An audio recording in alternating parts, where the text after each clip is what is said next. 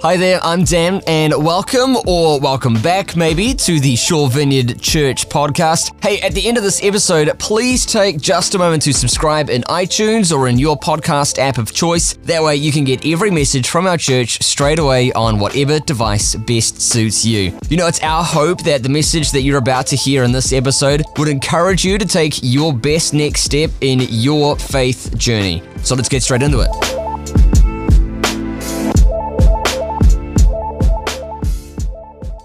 Genesis 2, 1-3 says this, "Thus the heavens and the earth were finished, and all the host of them. And on the seventh day God finished his work that he had done, and he rested on the seventh day from all his work that he had done.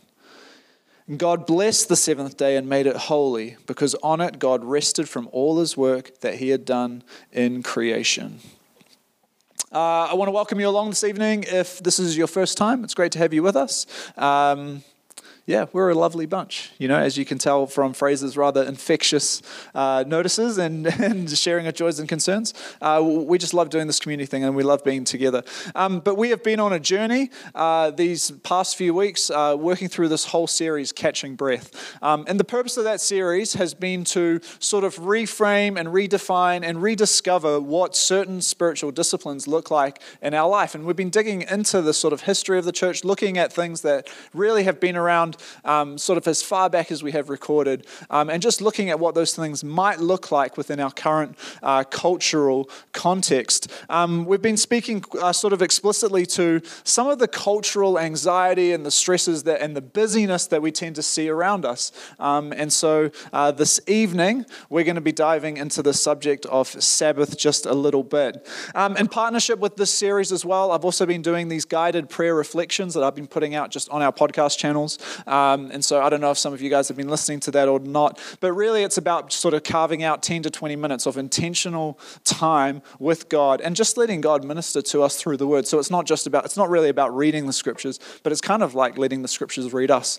So hopefully has anyone here been doing this? Okay, there's like one hand. And it's been good for you, huh? There you go, right. A compelling review, right? A riveting one that might even, I don't know, encourage some of you guys to get amongst it as well. Who knows? Might be two hands next week. Woo, looking forward to it. So this evening we're going to be diving into this whole idea of the practice of Sabbath. And so why? Because in our anxiety-driven, busyness glamorizing, commodity accumulating and consuming world, I personally believe that the practice of Sabbath is one of the most legitimate things that the church can offer the world. I don't say that lightly. This Sabbath thing is something that I've been thinking about quite significantly over the last 18 months. God has had me on a pretty major journey with it. And I've got to be honest, like the great irony of like all of it is that on the very week that I'm preaching 2 messages on Sabbath, I've just like honestly been smashed trying to like buy a house, and I've just started like university on top of my full-time work and on top of work changing, and I'm going through all of these major transitions, and life for me has been busy, and I have been trying to teach on like how we need to try and eliminate some of that busyness from our lives, and my Sabbath has been impacted and affected, and yet so it's just been really messy, but I just know that there's something of the invitation of God in it for us. And one of the things that I see happen so much in sort of church culture is that there's always this sort of pining for the things of yesteryear, and my deep feeling is that there is a need that our culture, particularly in the West, is sort of crying out and groaning for real legitimate rest. And I feel like a recapturing of the idea and the notion of Sabbath is something that if we as the church could grasp, and if we could sort of step out of that same sort of like culture of busyness and cultural anxiety, if we could step out of that and embody rhythms that include things like Sabbath, we could be modeling something seriously beautiful to the world around us. And you know, I would love for the church to become a place like known as being a safe harbor and a place where people could come and find rest, you know, without any sort of other major agenda than that. My sleeves are going to annoy me tonight. I can just tell. And so, yeah. So I just want to say as well that This morning I spoke on Sabbath as well, not the same message, a very different message. I spoke on Sabbath as a form of restoration, and the idea behind that was to sort of look a little bit more at the Genesis narrative, or in particular our sense of identity and our purpose being found in God in relation to the Genesis creation story. And this evening I want to talk about Sabbath as resistance, which is really more of an appeal to what I call the Mosaic self, or so looking at the Exodus story, which in other words is our sense of how we relate to what happens in the world around us. So it's two different things, and so there's actually so much sort of theology and deep thinking behind Sabbath that's sort of come out of thousands of years, not just of the Christian tradition, but the Jewish tradition as well. And there's so much stuff. I would have loved to have done a whole series on Sabbath, but two sermons, I'm trying my best to do like some kind of justice to it. But I want to encourage you, would you be willing this week to just maybe even go listen to my sermon from this morning? Because it's the same idea, but it's just looking at the gem from a different angle, and really looking to capture that sense of restoration, so that we might reconnect with our sense of identity and our purpose being in God. Right, so with that in mind, what is Sabbath? Sabbath is a weekly rhythm arising out of the Jewish tradition of reserving one day of the week for intentional observance.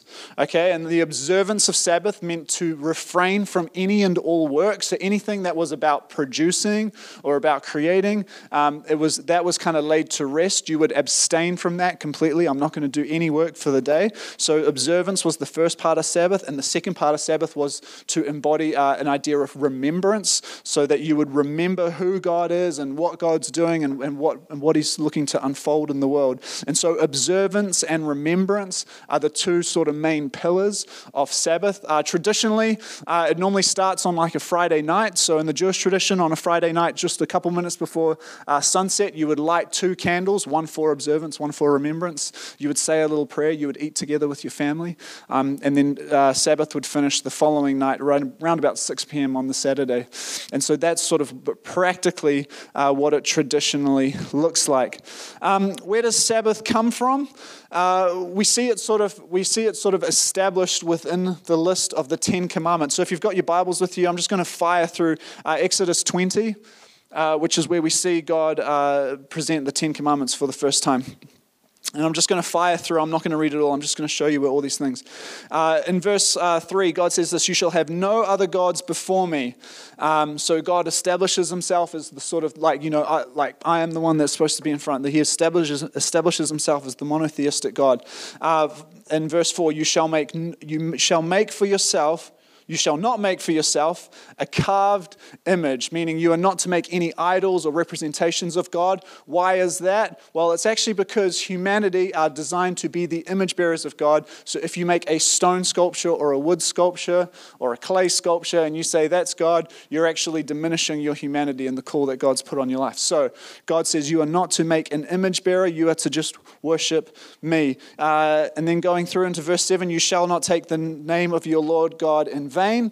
Moving through into verse 8, remember the Sabbath day, keep it holy. From there, things switch a little bit, and we go through to verse 12. Honor your father and your mother. You shall not murder, you shall not commit adultery, you shall not steal, you shall not bear false witness against your neighbor, and you shall not covet your neighbor's house, or his wife, or his male servant, or his female servant, or his ox, or his donkey, or anything that belongs to him. And so the 10 Commandments are set up in a very particular way, and I just want to kind of unpack that a little bit so we understand it a little bit more. It starts off with 3 commandments that relate almost exclusively to God, or that do relate exclusively to God. So do not make false images, do not worship other gods, and do not use the Lord's name in vain. So there's these ideas of how we relate to God in order that we might understand who we are in relation to God. And so even this morning's sermon almost ties in, almost focuses a little bit exclusively on those first 3 ideas. In the second part, the last 6, we see a bunch of commandments relating almost exclusively to how you treat other people. So do not murder them, honor your parents, do not covet what other people around you have. So there's this very sort of like, this is how you engage with the world around you. What's interesting is that the fourth commandment, which is to keep the Sabbath day holy, is that it is the only spiritual discipline that is commanded. Not prayer, not fasting, not worship, not serving other people, like none of those things. It's like the only spiritual discipline that is commanded is to keep the Sabbath day holy. And it almost serves as something of like a bridge, right, between those first 3 about God and those last 6 about how we relate to others. It's something kind of connects it. And in the observance of Sabbath, there's something that connects you to the reality of like knowing who God is. And there's something about observing Sabbath and keeping it holy that connects you to how you live with and engage with other people. It's got a very particular function. I just want to go back into that Exodus 20 a little bit and just look from verses 8 through to 11, just what it says about the Sabbath. So remember the Sabbath day to keep it holy. 6 days you shall labor and do all of your work. But the 7th day is a Sabbath to the Lord your God. On it you shall not do any work, you or your son or your daughter, your male servant or your female servant, or your livestock, or the foreigner who is within your gates. For in 6 days the Lord made heaven and earth, the sea and all that's in them, and rested on the 7th day. Therefore the Lord blessed the Sabbath day and made it holy. Here is what we see coming through in this Sabbath text. I've completely lost my little quote there. The divine rest on the 7th day of creation has made clear that A, Yahweh is not a workaholic, that B, Yahweh is not anxious about the full functioning of creation, and C, that the well-being of creation does not depend on endless work, right? So this God, this creator God, he's not a workaholic. He's not anxious about making sure that creation is always doing, always producing, and that this God doesn't see the well-being of creation as needing to depend on work that is non-stop. And so there is this invitation of God through these commandments to step into and participate in the same rhythm that He does. There's this establishment that this God is a God of rest, and I want you to rest like me and learn from me so that you may be healthy image bearers. That is what is coming through in these commandments and in the commandment to keep the Sabbath day holy. Now here's the question. What is the context of God establishing these commandments? The context is Egypt. The context is the Exodus. The reason these commandments exist is they were for a group of people who had been existing in slavery for 400 years. For 400 years, they had worked day and night for 7 days a week. For 400 years, they were told what to produce and how much of it to produce. If they did not meet those requirements, they were punished and in some cases killed. It was a rough existence. For 400 years, this has been the narrative of a people group, of the Hebrew people. All of their worth is in what they produce, and there's nothing else to it. Egypt, at the time, was the economic and military superpower of its day. So there were no other empires that were as glamorous, as successful, as powerful. Egypt was the standard bearer. And the Pharaoh himself was completely obsessed with maintaining a particular image. And so the Pharaoh wanted to accumulate. He wanted to accumulate land. He wanted to accumulate wealth. He wanted to accumulate just a sense of sovereignty and power over as many people as possible. This Pharaoh was obsessed with the amassing of wealth and the productivity of his nation. He wanted to build and have people basically enter the lands of Egypt and go, wow, Egypt is pretty successful. There was this obsession that the Pharaoh was about. He wanted to be perceived a certain way by the world around him. And so it's really interesting when you look at this Exodus story, and particularly in the early parts of it, it's really impossible to imagine that in the system of Pharaoh, there could ever be any kind of restfulness for anyone. I want to read to you from Exodus 5, verses 4 to 19, just to give you a sense of just how harsh this dude was. But the king of Egypt said, "Moses and Aaron, why are you taking the people away from their labor? Get back to your work." Then Pharaoh said, "Look, the people of the land are now numerous, and you're stopping them from working." That same day, the Pharaoh gave this order to the slave drivers and overseers in charge of the people: "You are no longer to supply the people with straw for making bricks. Let them go and gather their own straw. But require them to make the same number of bricks as before. Don't reduce the quota. They are lazy. That's why they're crying out, 'Let us go and sacrifice to our God.' Make the work harder for the people so that they keep working and pay no attention to lies."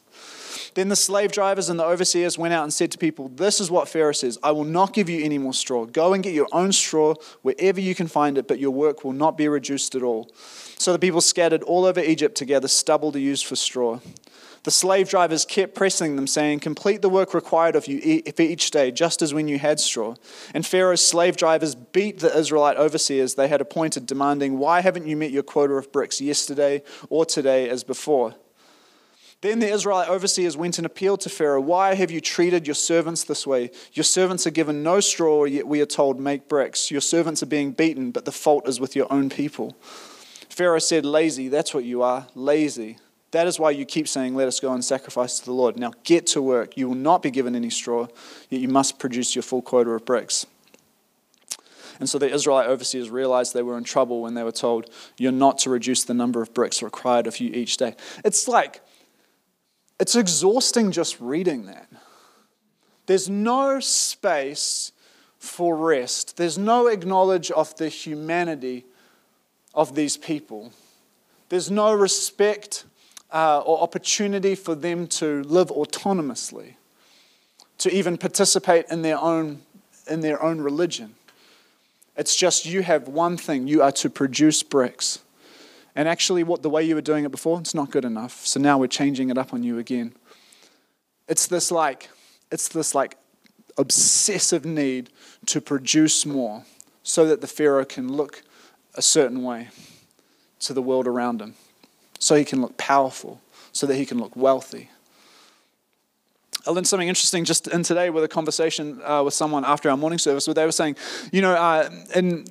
in the sort of like records of history, some of the earliest signs we have of accounting is with these like Egyptian tablets, because what would happen is, not with slaves obviously, but for some people they would pay them, and they would pay them in beer, and there's some sort of like, they've found some sort of tablets that are where people have been trying to figure out how much stuff they get out of paying people particular amounts of beer, right? So they're trying to calculate what was like the optimum rate of like marginal utility, effectively.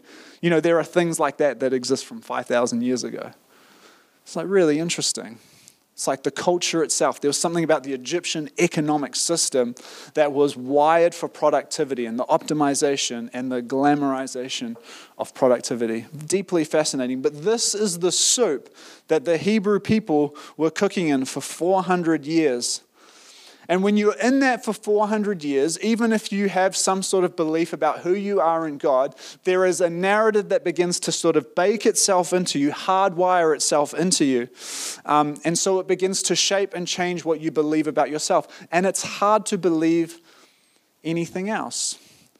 And I think even you can just sort of see that in your own lives. It's like, how easily do we often sort of negative self-talk ourselves, right? We sort of say these like horrible things about myself. I know for me it happens when I'm playing FIFA, right? And I lose like a few games in a row, and it's just like, I'm just like, Calvin, you suck at life, It's like, this negative self-talk just like invades my life just from a freaking video game. But it's like we're so susceptible to believing those things and sort of adopting those narratives and sort of bringing them into ourselves. And so you see why it's important when you understand that this is the soup the Hebrew people had been cooking in for 400 years, generation on generation. You see why it is important for God to reclaim and redefine the narrative. It's important for God to be able to say, "You are my people. You are my image bearers. You are a light unto the world. And this is what I would like that to look like. You are going to be set apart and you're going to change things. But one of the first things you need to do is you need to realize, because you are my image bearers, you must model a particular kind of life. And one of the things that you do in order to do that is to keep the Sabbath day holy, to embrace rest, to love rest, and to recognize that you are not what you do. That is not what defines you. But you are worthy because you are in me and because you are my image bearers. That is why God has to establish this commandment system, and the bridging thing in all of it is to establish the Sabbath day as being a holy one. This is what God does through the establishment of the Ten Commandments. But here's the thing, right? Is that for us, I think we can see that there is an Egypt narrative that continues to permeate through all of our culture, right? And because we've spoken about it a few times before, but there is a continued push for us to be all about productivity.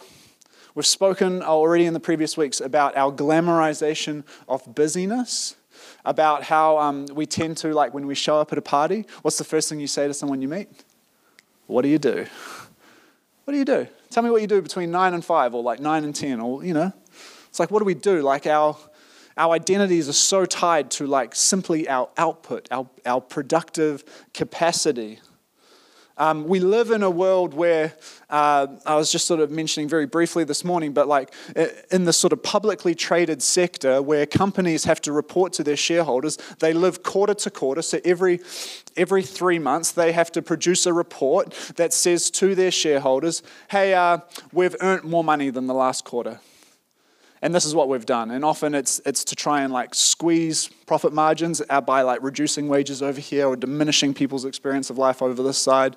Or it's like we've increased advertising and so we're getting people to spend more, so we're actually making them believe that owning our product will enhance their life in some way, shape, or capacity.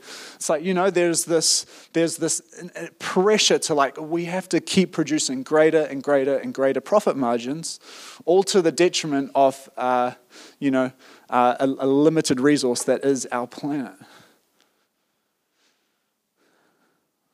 You guys are like very quiet this evening, right? It's grim, right? Is that what that's okay, anyway. So you can see how the Egypt narrative, this glamorization of busyness and of productivity, permeates through our current culture as well. This is something we deal with. It's something that more often than not we end up participating in simply because we are part of the West. Who of us isn't susceptible to like going, I think if I had that thing, that would make me happy, It's like, man, do we really need that like that bigger thing or that newer thing or that shiny thing? It's like, maybe we don't, but we find ourselves participating in that system all the time. And so because that Egypt narrative is still one that sort of tends to be around us as well, we can see that the need for Sabbath is something we need to be thinking about also. Sabbath is not something that just exists sort of out there or sort of in the olden days or whatever. Sabbath is something that God has called his divine image bearers to embody because it models something to the world around us. Sabbath is something we should be thinking about. And so my sort of hard question for this evening is like what does Sabbath look like for you? What does Sabbath mean for you? And actually, my challenge is like this is something we should all be thinking about. Because it's actually not good that we just kind of get on the hamster wheel in the same way that everyone else does. It's like, man, we've got to be challenging ourselves a little bit. We've got to think about what this rest looks like. So practically, what does Sabbath look like? Oh, you're tracking with me well. Well, a few things I want to say about it. The first is that I think Sabbath is at its best when we're able to intentionally focus on being present to now. So when we're able to be present, we're beginning to practice Sabbath a little bit. Now, what's really interesting is if we just speak very basically about anxiety and depression, and very simple thing, and I'm not meaning to diminish it at all, but depression is often a past-oriented or a retrospective type fear, and anxiety is a future-oriented type fear. And so there's this sense where it's like we end up getting really depressed about the story that's gone on behind us, or we become anxious about not having control of things in the future, right? And so there's this sense we get so caught up in what was and what could be or what might be or what isn't going to happen, or we get so caught up in all that stuff that we begin to lose sight of now. So one of the things that Sabbath does is once a week, you stop what you're doing, you step life right now. What have I got? I've got a stable income. I've got people who love me. I have a roof over my head. I have access to food and drink. I've got a car that gets me from A to B. So it's just this thing of becoming present. And when you begin to sort of hard bake that into your life, week after week, you begin to see some really, really powerful benefits. So Sabbath has to be some sort of intentional focus on being present to now. It also brings us into an intentional focus on gratitude. So whatever Sabbath is that it has to be grateful. So it's not just that you list those things, but you go, oh man, I'm really grateful for that. I'm really thankful for the friends, or for my spouse, or for the job I have, or for the fact that I've got a car that gets me from A to B. It's I'm really grateful. I'm just really grateful, and dare I even say blessed to have these things in my life. And then what's really interesting is that out of that, we get an unintentional movement towards generosity. So while the first two are intentional, okay, I'm going to be intentionally present, and I'm going to be intentionally grateful, an unintentional generosity begins to sort of grow and well up from within. What's fascinating about that is that when we practice the fourth commandment, keeping the Sabbath day holy, all the last six commandments begin to become second nature. They become an extension of generosity. In particular, that 10th commandment, right, which is about coveting, it's those things begin to fall away as we become more oriented towards sharing ourselves with the other, right? But that only comes out of this intentional practice. Sabbath, the intentional practice of Sabbath begins to foster an unintentional but very natural sense of generosity in our lives. And I think that is a beautiful thing. And so when we practice those things, our life begins to look somewhat a little bit different. We suddenly begin to slow down. We become more aware of who we are in God. We become more aware of how we can use the things we have, or we become more aware of how we function within the world around us. And then Sabbath begins to say something about us to the world around us. Sabbath says that I resist the idea that my worth is in what I do. So Sabbath then becomes a form of resistance. It's no, actually, it's yeah, I'll tell you what I do at a party, but I also want to tell you about the things that really excite me, and the kinds of things I'm about, and the kinds of things that I would love to spend my time doing outside of just the 9 to 5. Walter Brueggemann says this: such faithful practice of work stoppage is an act of resistance. It declares in bodily ways that we will not participate in the anxiety system that pervades our social environment. And so Sabbath says, I resist the idea that my worth is in what I do.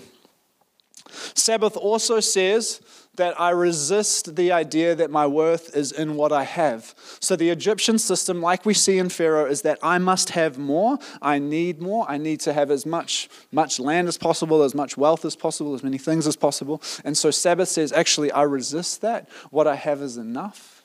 That actually my worth isn't even in those things, like they're nice things to have, but my worth is in God. So it's like they resist the idea that my worth is in what I have, my material possession. And then finally, Sabbath says that I resist the idea that my worth is in how others perceive me. And so that whole thing is so much of the Egyptian system, so much of that was about how the Pharaoh wanted to be perceived, about how the rest of the world was to look at Egypt. There was a fear that Egypt might be perceived as being weak, or unwealthy or something. And so it's like, no, I have to show how big and successful and powerful we are. So it's like we too are so susceptible to those things. It's like we worry so much about what other people think of us. But actually, in the practice of Sabbath, there's a resistance that says, I resist the idea that my worth is in how other people perceive me. I resist that idea. Walter Brueggemann, he's just one of my favorite Old Testament scholars, says, Sabbath is the practical ground for breaking the power of acquisitiveness and for creating a public will for an accent on restraint. Sabbath is the cessation of widely shared practices of acquisitiveness. It provides time, space, energy, and imagination for coming to the ultimate recognition that more commodities, which may be acquired in the rough and ready of daily economics, finally do not satisfy. So everything we acquire, everything we do, the way people think about the things we have, all that kind of stuff, it comes to naught when we begin to practice Sabbath. And we go, actually, yes, I have these things. It's just part of life. And I enjoy them, but it's not where my worth is. And finally, Sabbath says this. My thing just broke. There you go. Look at that. Finally, Sabbath says this. I embrace the truth that my worth is found in God and His story. I embrace that truth as my reality. So the practice of Sabbath resists the idea that our worth is found in the things we do or the things we have or how others perceive us. But Sabbath also says, I embrace the truth that my worth is found in God and His story, and the fact that I'm a divine image bearer, and the fact that I'm not designed to just work and produce and have and consume and accumulate. No, my worth is in being present to people around me, to the ones I love. My worth is found around a dinner table eating food and laughing, drinking good drink, it's my worth is found in the deep conversations that I get to have with people. My worth is found in delighting in and celebrating the good things in life. Sabbath itself is an arena in which we recognize that we live by gift and not by possession, right? That we are satisfied by relationships and not by amassing commodities. We see in the scriptures it says things like, we may indeed gain the whole world and lose our souls. So Sabbath is a soul receiving when we are in a posture of receptivity before our Father who knows we need them. It's like we come before God and we just say, this space, this thing is good. This is what I need. This is where my worth is found. It's a recognition that our lives themselves and the things that are happening in them are a gift. And that is a good thing. And that brings us quite nicely to communion. Because communion itself is also a gift. Communion itself is also a means of practicing gratitude. Communion itself is just the Eucharist. It just means thanks. It's just a way of giving thanks to God. It's a way of being present to the story. It's a way of reconnecting with the story. It's a way of resisting the ideas that our worth is found in all these other things. No, communion is just this lovely little Sabbath moment where we get to be fully present to the things at hand. We get to be fully grateful, and we get to trust that it opens new things and moves us in new ways towards the rest of the world and towards the things that we do. Hey, once again, thanks for listening. And if you're in the Forest Hill or the Bays area of Auckland's North Shore, we would so love to have you at our next service this Sunday. You can get details on service times and more info on our kids and student environments by visiting svc.org.nz. That's svc.org.nz. Hope you have a great day, and we'll see you next time here on the podcast.